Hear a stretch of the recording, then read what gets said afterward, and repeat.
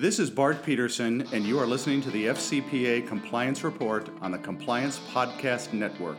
This is Greg Gilchrist, and you are listening to the FCPA Compliance Report on the Compliance Podcast Network.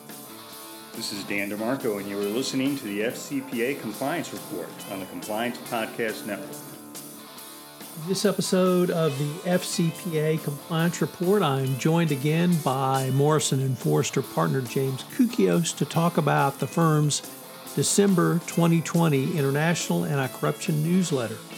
We take up the first CFTC FCPA enforcement action. We consider the Patrick Ho conviction and it's upheld on appeal. The Brazilian government announces a 5-year ABC enforcement plan.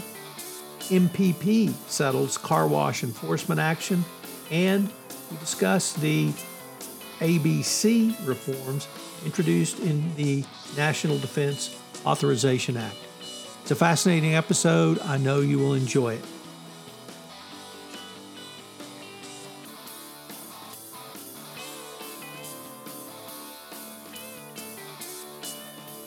The FCPA Compliance Report is a production of the Compliance Podcast Network and a proud member of C-Suite Radio. Thanks so much for listening.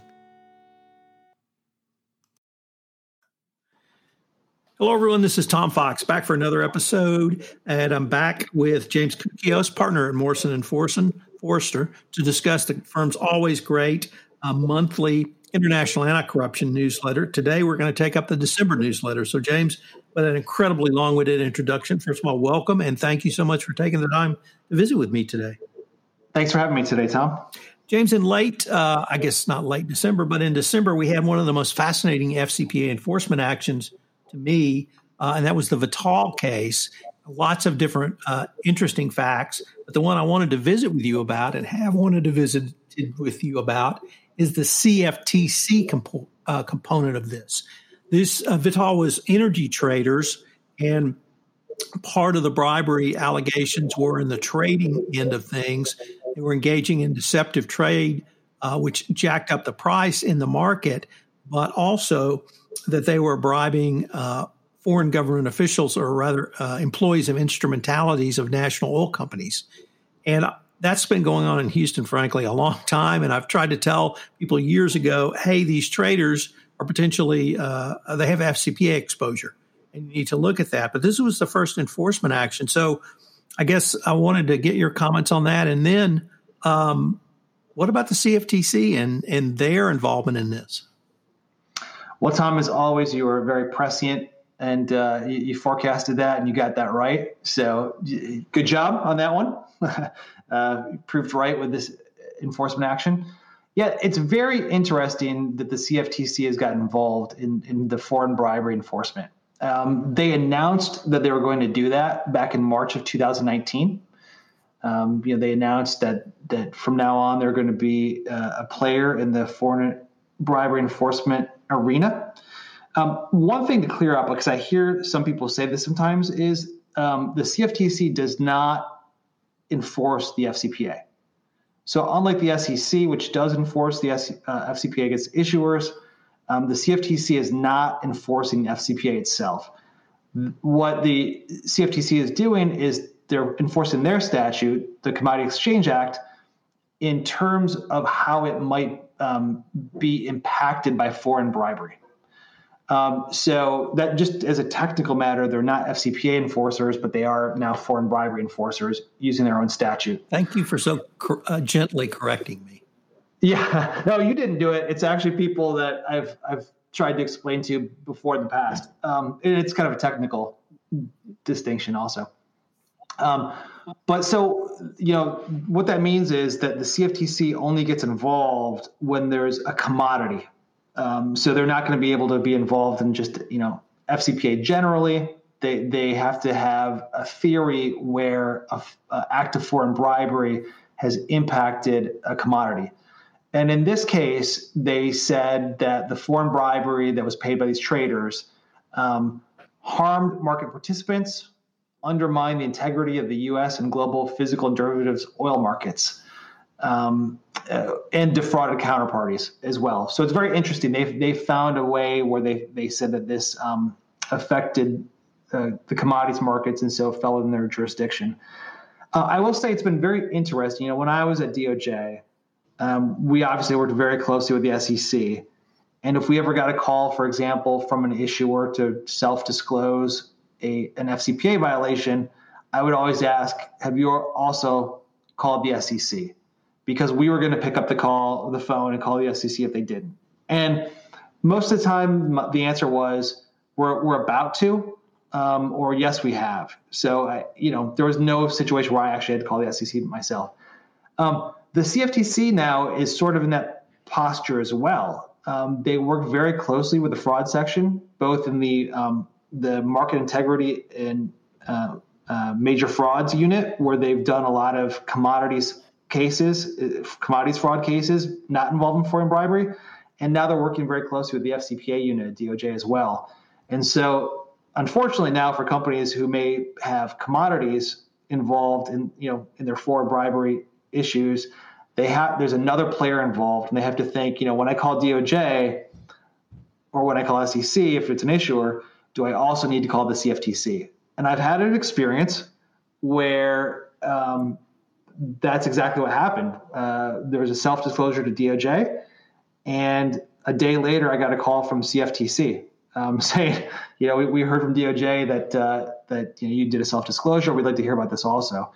So, CFTC is here. They're now involved in the foreign bribery arena, and it's important for companies who have in the commodities markets who have a potential foreign bribery issue to consider the CFTC as well.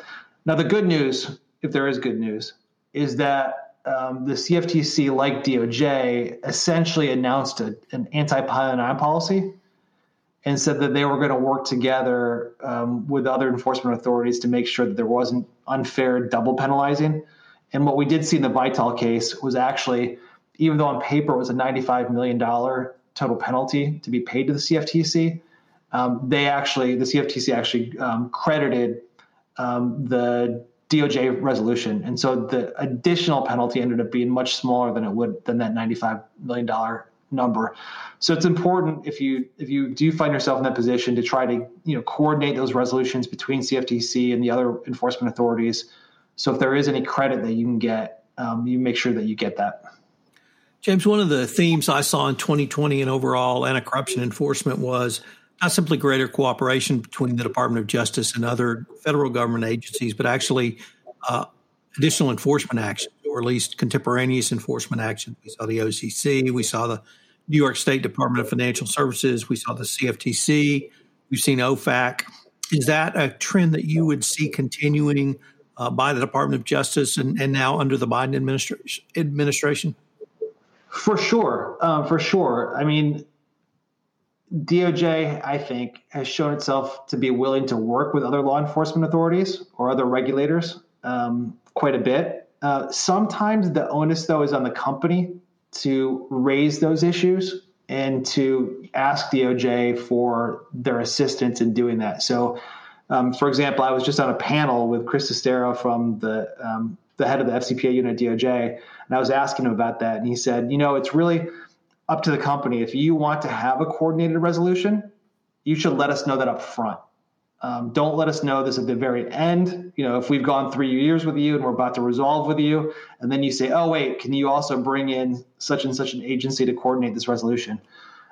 So as long as the company is thinking about that ahead of time and raises it to DOJ, and DOJ has good relationships with those enforcement authorities, that is something DOJ will definitely be interested in doing.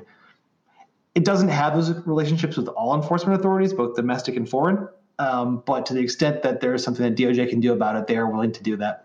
James, we had a individual conviction upheld in I believe the Second Circuit, and that was Patrick Ho. And I don't want to say it went under the radar, but it seemed to me to get a lot less play than, for instance, the Hoskins case. But it was equally fascinating from our law geek perspective. It certainly, I thought, had some interesting issues around jurisdiction. And I was wondering if you could maybe explain this case a little bit for us. I have to agree with you, Tom. I spent a lot of digital ink on this one. That entry is pretty long because it was really packed full of very technical and first impression FCPA issues. So I thought it was pretty interesting. It probably didn't help, Tom, that the Second Circuit released it on December 29th. After Christmas, before New Year's, during the pandemic, with the world waiting to see what would happen on January 6th. Probably didn't help very much, but it really is worth reading if you practice in this space. So long story short, in March of 2019, Patrick Ho, who was an officer and director of a U.S.-based NGO, which was funded by a Chinese energy company, was found guilty of numerous violations of conspiring to violate the FCPA's anti-bribery provisions and the federal money laundering statute, as well as substantive violations. And Ho brought 4 challenges that I thought were very, very interesting, and 2 specifically related to the FCPA. First, he said he was charged with as being a domestic. He was charged. So he argued. Sorry, let me start over. He said first, the evidence showed only that he was acting to benefit a foreign entity, not the U.S.-based NGO that formed the predicate for his conviction under the FCPA's domestic concern provision. And then he argued, and by the way, you can't charge me under both the domestic concern and the territorial jurisdiction provisions of the FCPA because those are mutually exclusive. And the Second Circuit rejected both arguments. First, the court held that the FCPA does not require a U.S. entity to be the beneficiary of the corruption, but it only requires that the defendant was acting on behalf of a domestic concern to procure business for any person. So here he was allegedly acting for the U.S. NGO to benefit the Chinese entity. And the court held, as long as you're working on behalf of the domestic concern and paying bribes, it doesn't really matter who the recipient of that benefit was. And it was okay if it was the Chinese entity, which is very interesting. I mean, that does, to be frank, comport with the way that I read the statute. It says on behalf of any person. And so that makes sense, but it was an interesting and novel issue nonetheless. And then the court held that the domestic concern jurisdiction and the territorial jurisdiction were not mutually exclusive. So for us geeks, as you call us, Tom, DD2 and DD3 are not mutually exclusive. And here I'll quote it because I thought that the Second Circuit had a really good and concise way to explain it. The FCPA's statutory language contains no indication that the provisions are mutually exclusive or that both sections would not cover a director, like the defendant in this case, who acts on behalf of both a domestic concern, here the U.S. NGO, and on behalf of a person other than a domestic concern, here the Chinese entity. Nothing in the language of the statute or the Hoskins decision prevents an individual from fitting within more than one of the FCPA's 3 categories, particularly whereas here that individual acts on U.S. soil on behalf of both domestic and foreign entities. So it's interesting you mentioned the Hoskins decision. That, of course, the argument there was he didn't fit into any of the categories. Here, DOJ alleged that Ho fit into 2 separate categories, and the court said that was fine. Hoskins doesn't prevent that, and neither does the statute itself. Ho then also raised some pretty interesting jurisdictional arguments for the money laundering offenses that we don't need to get into here, but it was pretty interesting as well. But those 2 FCPA questions, I agree with you. They should have got a little more attention, and they're very useful to read. James, there'd been I think many people were disappointed in the current Brazilian president. They felt like he took his foot off the gas of the Brazilian prosecutors looking for corruption and bribery in Brazil. But we had an announcement in December that the Brazilian government announced a 5-year anti-bribery, anti-corruption plan. And I was wondering what your thoughts on that might be. Very interesting question, Tom, whether this really does signal a commitment to continue to pursue anti-corruption, or, is there maybe something going on behind the scenes? I think it's a little bit mixed. So to set the stage, in early December, the Brazilian government announced a 5-year anti-corruption plan. It adopts recommendations from the UN, the OECD, and the Organization of American States. And the plan's primary objective is to coordinate cooperation among government agencies as they each work to combat corruption. Put a pin in that. I'll come back to that in a minute.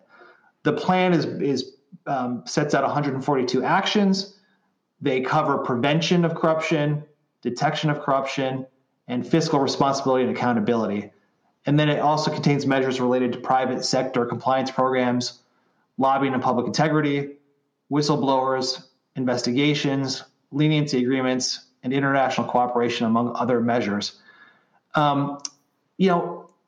In putting out a plan like this, it certainly does see that Brazil is going to continue to focus on anti-corruption.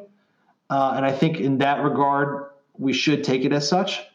But the one hesitance I have, and the pin I put in there, is that even though this document says that one of the purposes is to coordinate enforcement and cooperation among government agencies, it left out the Brazilian Federal Prosecution Service.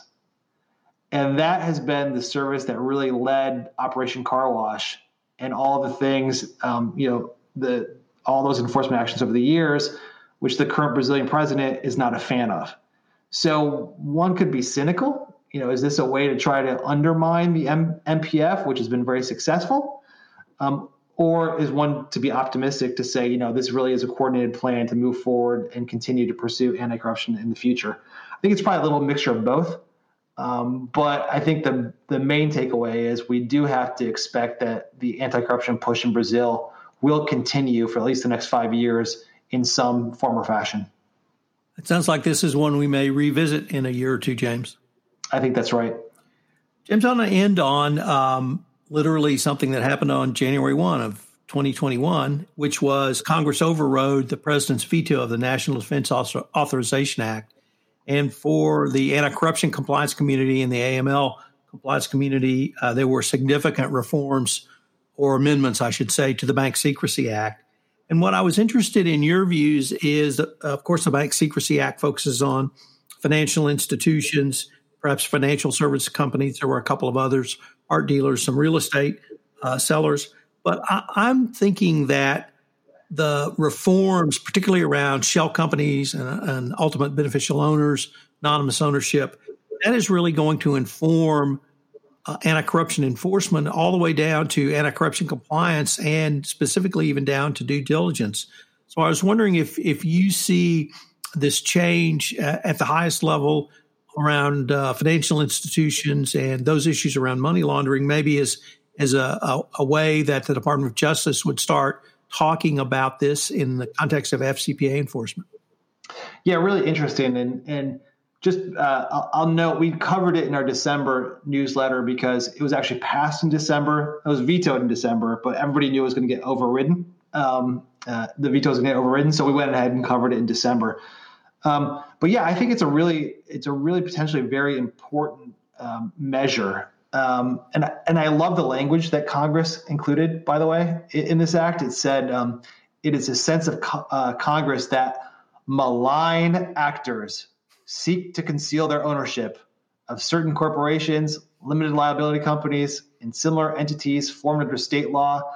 And then they say to facilitate foreign corruption, money laundering, and other illicit activities. This has been, I think we may have talked about this in the past. I'm sure you've talked about it before. Globally, there's been a real outcry against shell corporations and the ease with which shell corporations can be formed and the lack of transparency in their true ownership. And it turns out the U.S. is one of the worst countries in the world when it comes to that. Now, there can be all number of legitimate reasons for forming companies like this. Obviously, the fact that you form a company like this is not indicative in itself of anything illegal, but they are subject to abuse. And it's very interesting to me that Congress specifically pointed out the use of shell companies formed in the United States to facilitate foreign corruption. So I do think that this is something that, the disclosure requirements are probably not going to apply to most big companies. That's really not what this is aimed at. And if you go through the act itself, there's criteria of who has to disclose, and it does really seem to exclude a lot of major companies and things like that. But you raise a good point. This could provide, for example, new avenues for due diligence. When you're looking into the third parties you're dealing with, if this works, you're going to be able to get a better sense of who you're dealing with. And, this should probably be a new thing that compliance professionals look at when they're doing third-party due diligence. We'll see how much of an impact it has. It seems like a very good step towards transparency and the ability to know who you're dealing with. And so we'll hope for the best and continue to monitor this to see how it's used by companies. James, unfortunately, we are near the end of our time for this episode, but I wanted to thank you again. We're going to link to the firm's newsletter in the show notes, and I look forward to seeing what January and February bring. Lots of snow, probably, at least up here in D.C. Thanks, Tom. Hello, everyone. This is Tom Fox. Thanks so much for listening to this episode. I'm extraordinarily pleased to announce the pre-publication pre-sale of my latest book, The Compliance Handbook, 2nd edition, published by LexisNexis. It will be published in April. Quite simply, this is the best single-volume, single-author book on compliance programs. The creation, the design, the implementation, and the enhancements of best practice compliance programs are all laid out in this book. If you're in the compliance field, the compliance discipline, this is the book for you, far better than any other book on the market, if I may say so myself. I'm going to link to it in the show notes for pre-sale. There's also a discount. Thanks again for listening to this episode of the FCPA Compliance Report, and I hope you'll join me again next week for another episode. This podcast is a part of the C-Suite Radio Network. For more top business podcasts, visit c-suiteradio.com.